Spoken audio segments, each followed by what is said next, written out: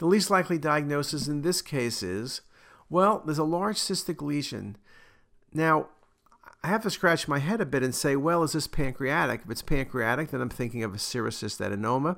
I'm thinking of lymphoepithelial cyst, maybe an unusual MCN. Could this be duodenum? Maybe it's a duplication cyst.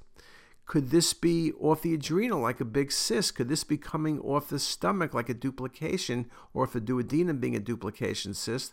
There are a number of possibilities. When you look at this, I'm asking for the least likely diagnosis. Big cystic mass, lymphangioma, you saw a case previously. I showed you it's low density, but lymphangiomas can be cystic, and in fact, this was a very unusual lympangioma. Serous cystadenoma, great possibility, as is a duplication cyst, likely duodenum. So all those are possibilities, and as I mentioned, this was a lymphangioma, but lymphoma is not going to be the diagnosis because lymphoma is solid. Lymphoma can be somewhat cystic or low density post-therapy, not this large. So great case.